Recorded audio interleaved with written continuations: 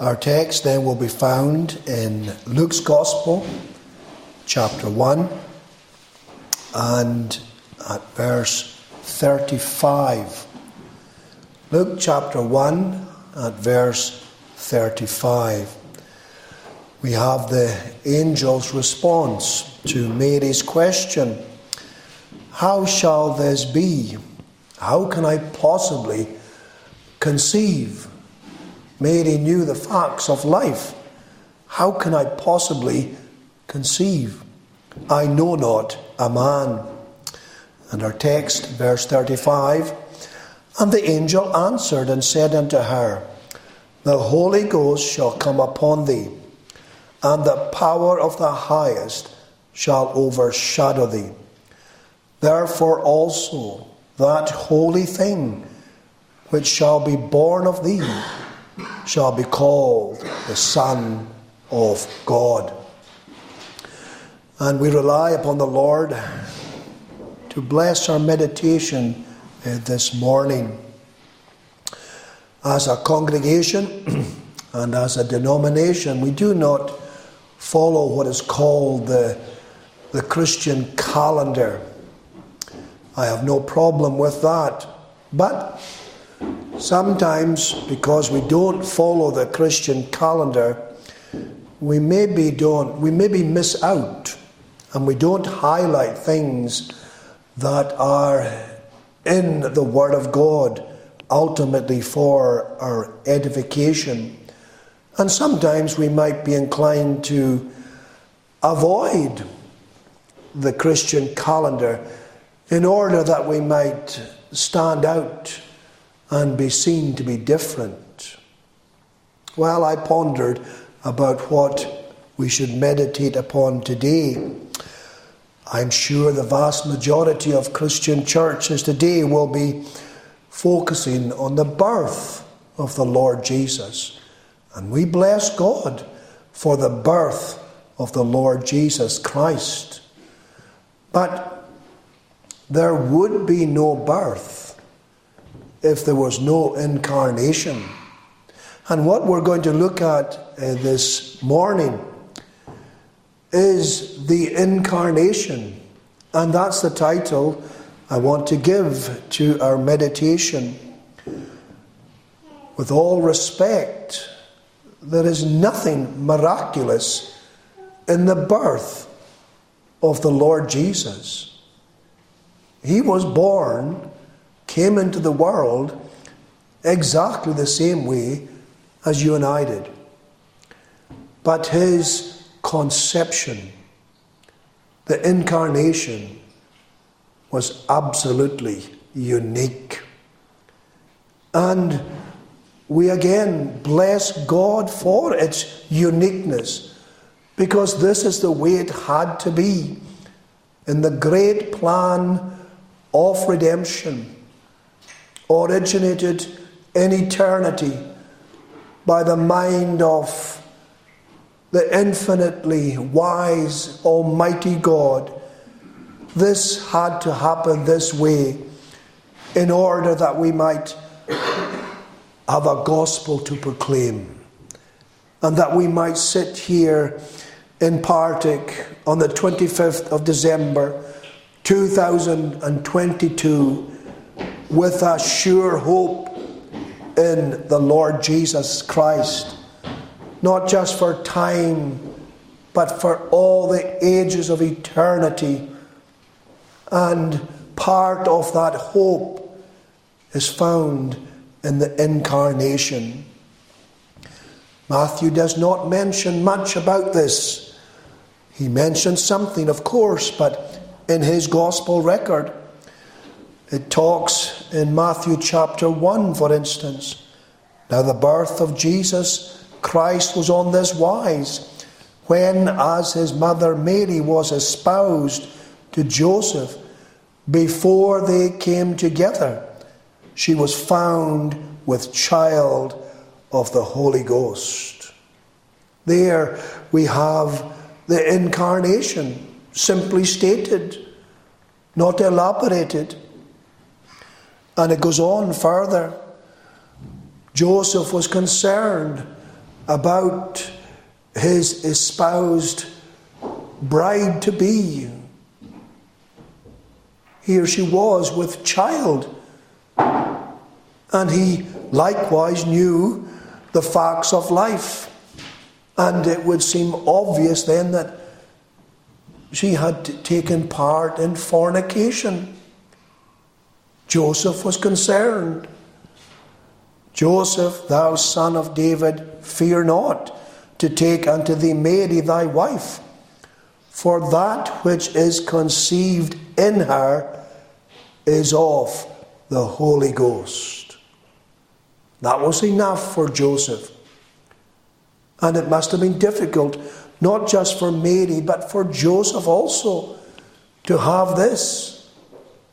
And he would say, if people would ask, what would he say? Can you imagine trying to explain to family and to friends? She has been conceived by the Holy Ghost. You can just imagine how difficult it would be. But Joseph was a righteous man, and he believed the revelation. John doesn't say much about it either. In his beginning of the gospel, he goes back to eternity. In the beginning was the Word, and the Word was with God, and the Word was God. And then in John chapter 1 verse 14, and the Word was made flesh.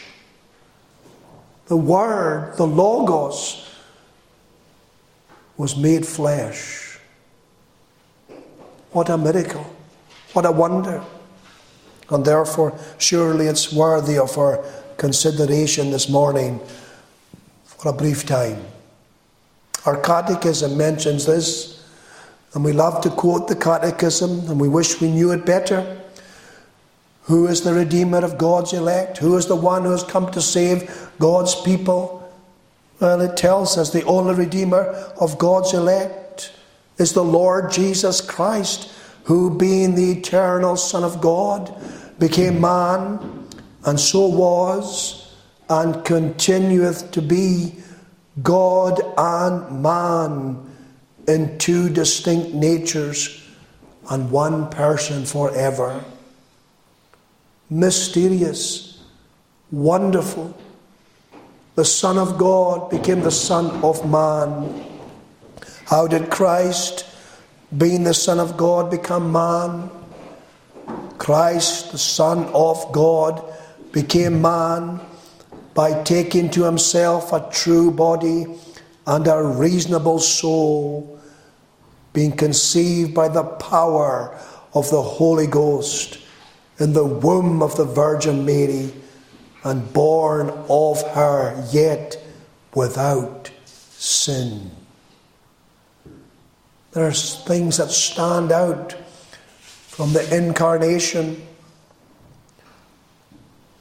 And what are these things? Well, they are the fact that the eternally begotten Son of God became the Son of man.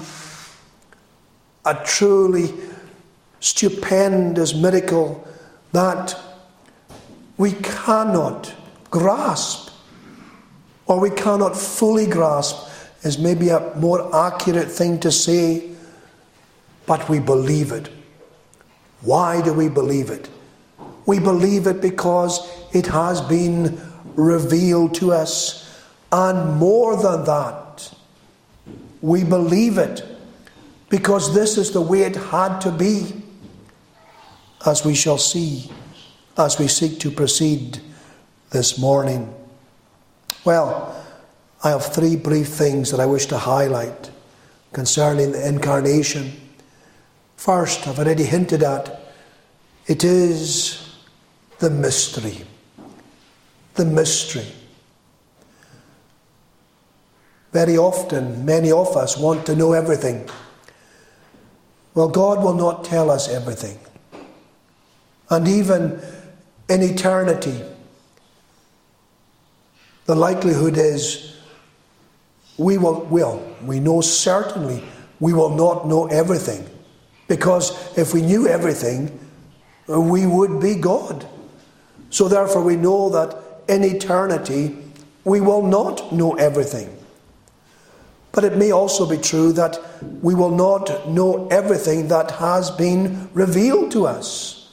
We'll not know all the details.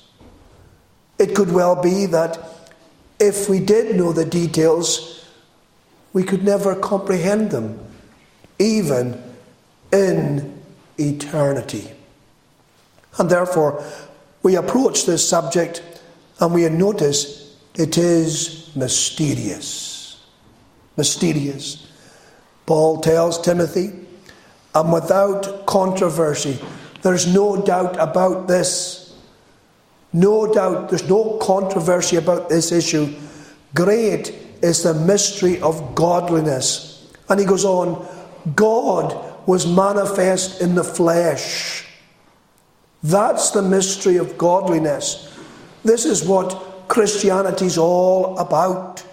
It's about the fact that God was manifest in the flesh. The great God from all eternity, the Son of God, the Creator of heaven, the earth, the sun, the moon, the stars, the one who gives life, the one who upholds life and preserves life, that one, the Word of God, the Son of God, became just like us, sin only accepted. Do you think we can understand this?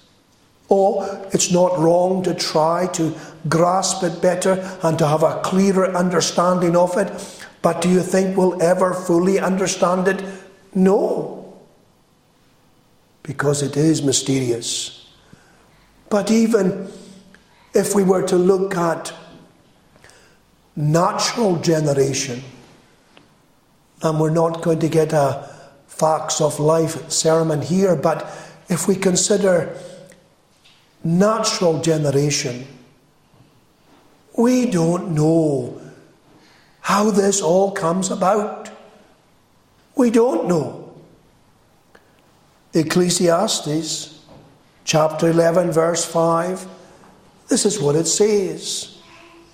As thou knowest not what is the way of the Spirit, nor how the bones do grow in the womb of her that is with child, even so thou knowest not the works of God who maketh all. This is to humble us, friends. We know modern man, with all his advancements, with all his technology, with all his vast learning, there are great, vast tracts of ignorance regarding even the basics of human life. Do you think, therefore, that the incarnation is something that any minister or any theologian can unravel? David, talking about the natural again in the Psalm 139, that wonderful psalm about the providence of God. I will praise thee, for I am fearfully and wonderfully made. Marvellous are thy works, and that my soul knoweth right well. My substance was not hid from thee when I was made in secret and curiously wrought in the lowest parts of the earth. Now we do believe that applies to every single human being, but it may apply particularly to the Son of God in the incarnation. We cannot tell. But it certainly applies to you and I. When we were in the womb of our mother, curiously wrought, marvellous are thy works. My substance was not hid from thee. God saw. And man, with all his technology, he can see so much, but there's much he cannot see. Hebrews tells us that the Holy Spirit made a body for the Son of God.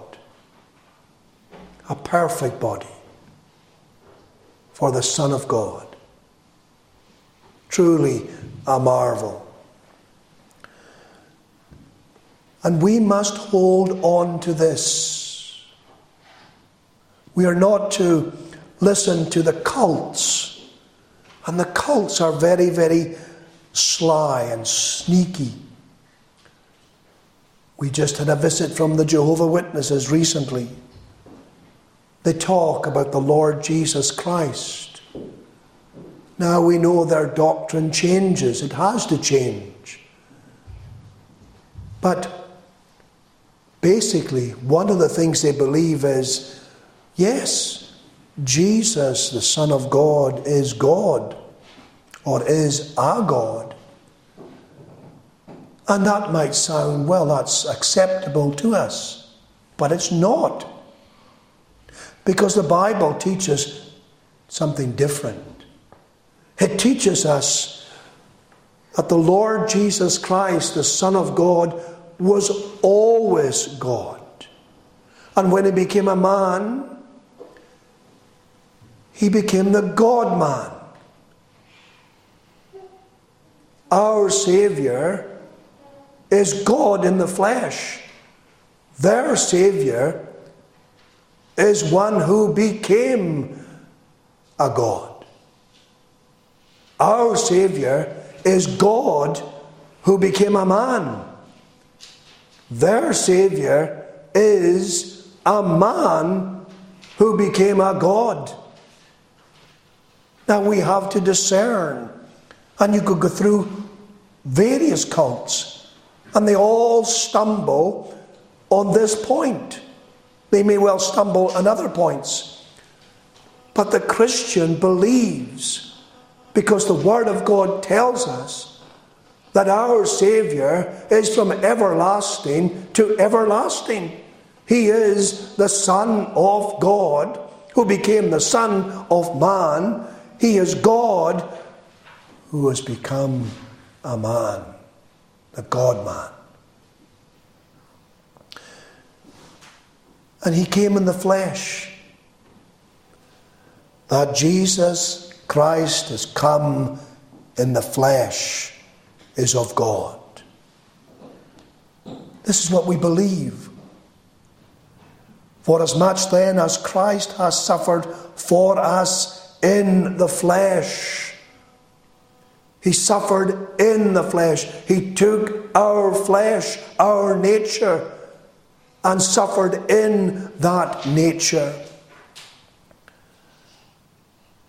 Colossians chapter 1, verse 21 and 22. And you that were sometimes alienated and enemies in your mind by wicked works, yet now hath he reconciled in the body of his flesh through death. The God-man suffered in our room and in our place.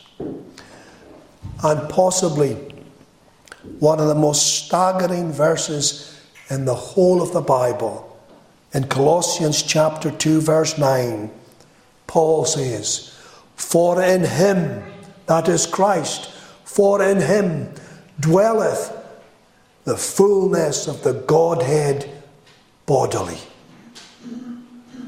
In the manger, the fullness of the Godhead dwelt in the baby. There at the conception, the fullness of the Godhead dwelleth in him. This is beyond us. But this is the great Saviour that has come to save. For in him dwelleth all the fullness of the Godhead bodily. And that's why Paul then goes on to tell the Colossians, ye are complete in him. And Christian, you are complete in him. You know, there are Christians, professing Christians, who will come along to us and they'll tell us things like, you need to be baptized in the Spirit. You need to speak in tongues. You need to perform miracles. to be real Christians. You need something else. Christian, you need nothing else but Christ. Why? Because you are complete in Him. And if you have Him, you have everything. For in Him dwelleth all the fullness of the Godhead bodily. Well, briefly, that is the mystery. And this mystery is to cause us to humble ourselves before Almighty God. Secondly, we have the fulfillment. What we have here is something that was prophesied. And this is to encourage us that as we take up our Bibles, as we read our Bibles, as we go into the Old Testament, as we see the things that have been written there in the Old Testament for us, and as we see these things bearing fruit and being fulfilled, it is further to convince us and to encourage us that here we have the infallible Word of God, and we can rest our lives upon the Word of God, and not one word of the Lord shall fall to the ground. Everything shall be fulfilled. And many of the messianic prophecies have indeed been fulfilled, literally, and yet there are some that are yet to be fulfilled. And because many have been fulfilled, we by faith believe that those who are yet to be fulfilled will be fulfilled. And this incarnation is something that was prophesied. In Isaiah chapter 7 verse 14, therefore the Lord Himself shall give you a sign. Behold, a virgin shall conceive and bear a son, and shall call his name Emmanuel. Now that prophecy was given in times of turmoil to the people of God. And the king at that time didn't want a sign. But God was going to give them a sign. And it was going to take them into the time of the Messiah. A virgin shall conceive and bear a son. What do we find? This is what happened. And is the whole of the fulfillment not encased or surrounded in humility? This is what we find here. Who was Mary? Well, Mary was a gracious young girl. She was obviously a believer. She was obviously one who had the favour of the Lord upon her. But as far as the world was concerned, Mary would be a nobody. She would have been around 13 to 18 years old. And the angel Gabriel comes from heaven and speaks to this teenager who lived in a place called Nazareth, a place that has never been heard of in the Old Testament. A population, some estimate, around 400 or 500 persons. A nobody place. And a place that in New Testament times didn't have a great reputation. And here was a nobody girl, a peasant, a poor girl. And the Lord showed her favour. And the Lord was going to use her, that she might be the bearer of the Son of God, and that through her the Saviour was going to be born, and that Saviour that brings great hope, not only to the world then, but to the world now, and to the world until it ends. We will delight in what God has done. And we've already mentioned at the beginning about how Joseph would have reacted and how it would have looked in the community. But how would it have looked for Mary? We know fornication is rampant today. But it wasn't rampant in Mary's day. It would have been a disgrace. It would have brought shame upon Mary and upon her family, not just her immediate family, but her wide and extended family. They would all share in the disgrace. Although it was rarely practiced, yet the law of God said that she could be stoned to death. Yet, when the angel speaks to her, and when she gets the word from the angel, she is submissive. And the incarnation is fulfilled.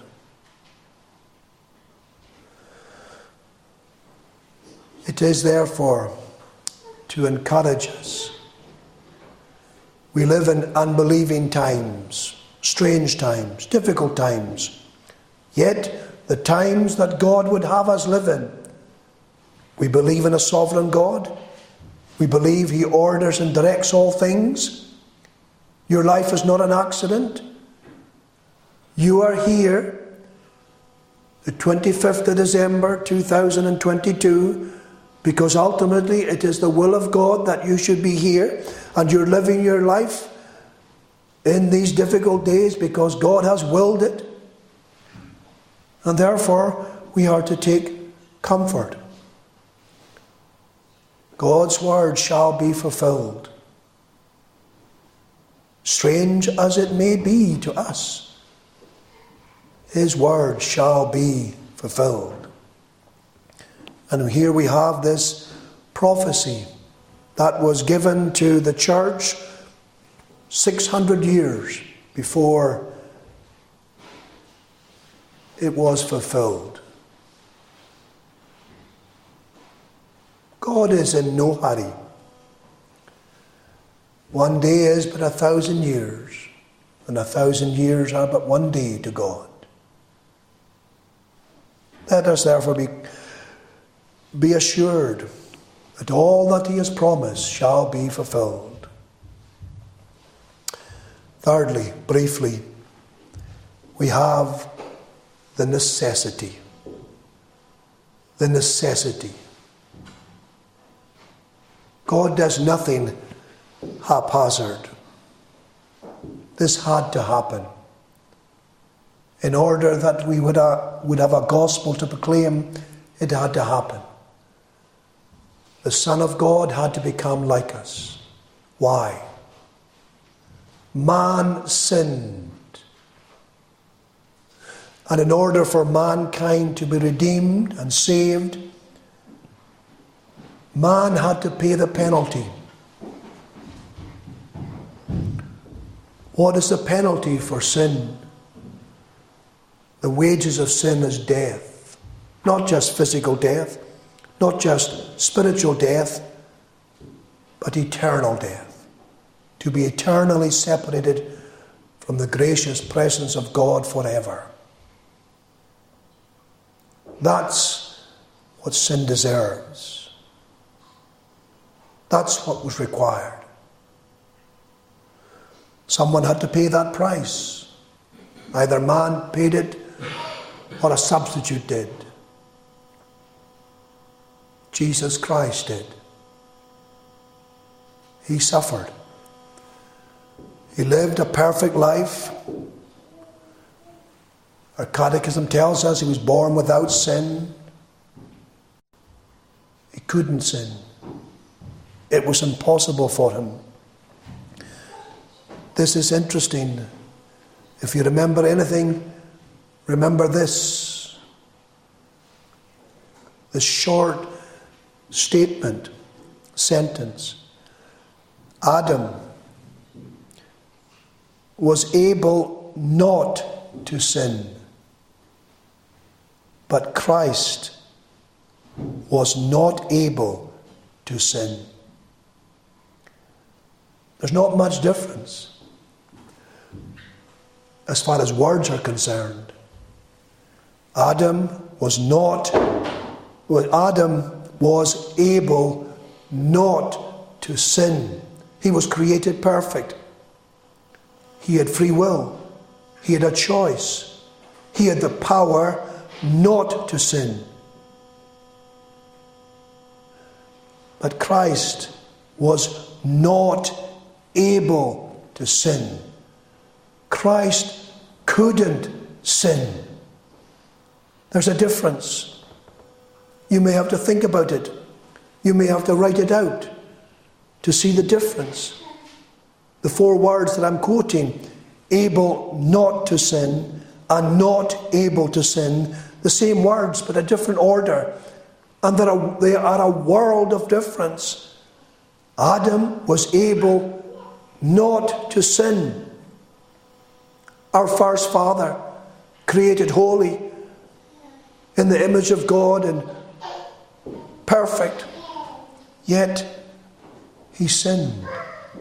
But Christ was not able to sin. Why? Because of his divine nature. He is a divine person. It's not accurate to call him a human being. That's not true. He is a man, certainly, but he's a divine person. He has 2 natures. He has a divine nature and a human nature.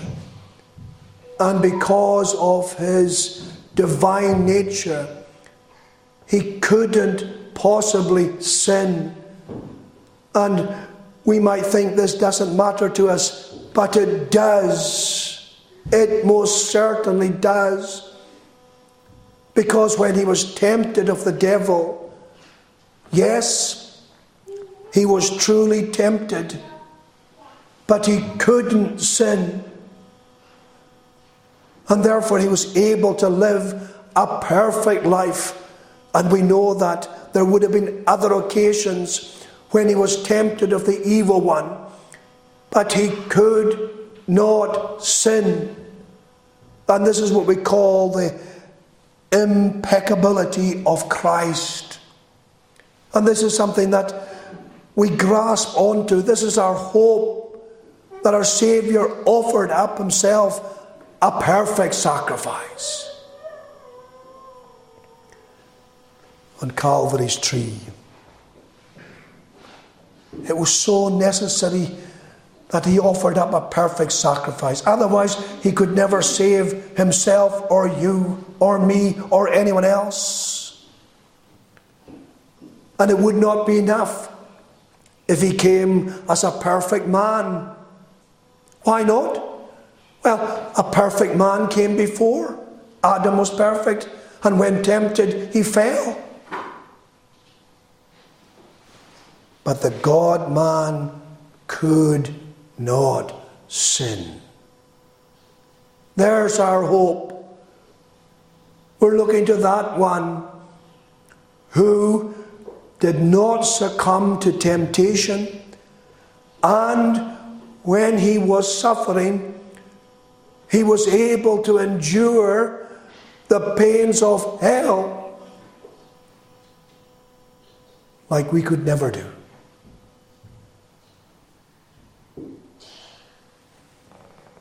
That's why it was necessary that God would come in the flesh. Now maybe you're here and maybe you're thinking, well, I hope you are thinking. You're looking at Christ on the cross. You're seeing him there. My God, why hast thou forsaken me? And you know he is suffering. The Saviour is suffering in the room and in the place of sinners. But it's just one person. Here the God-man is suffering. How can the God-man, how can he bring about the salvation of countless millions? Because he is an infinite person. And therefore, his work is of infinite value. There's something to ponder this afternoon.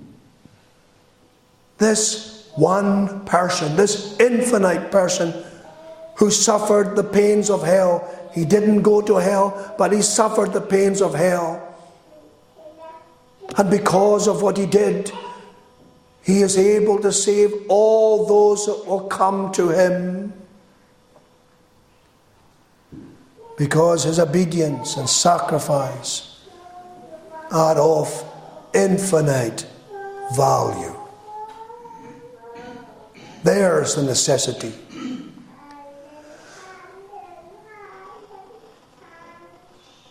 What's our reaction? Well, it should be one of worship, adoration. How shall we escape if we neglect so great salvation? How will we escape if we turn our backs upon this great, glorious, divine Saviour? The short answer is, we will not. We cannot. We are to come to him then. Come to him even now, today. This is the day of grace. And Christian, you are to delight in this person. It is mysterious. But then, if we think we're going to understand everything, we'll be sadly mistaken. We bless God that the prophecy has been fulfilled. And we thank God that Christ has done what no one else could possibly do. The incarnation then of the Son of God, who became the Son of Man. May the Lord bless his word to us. Let us pray together.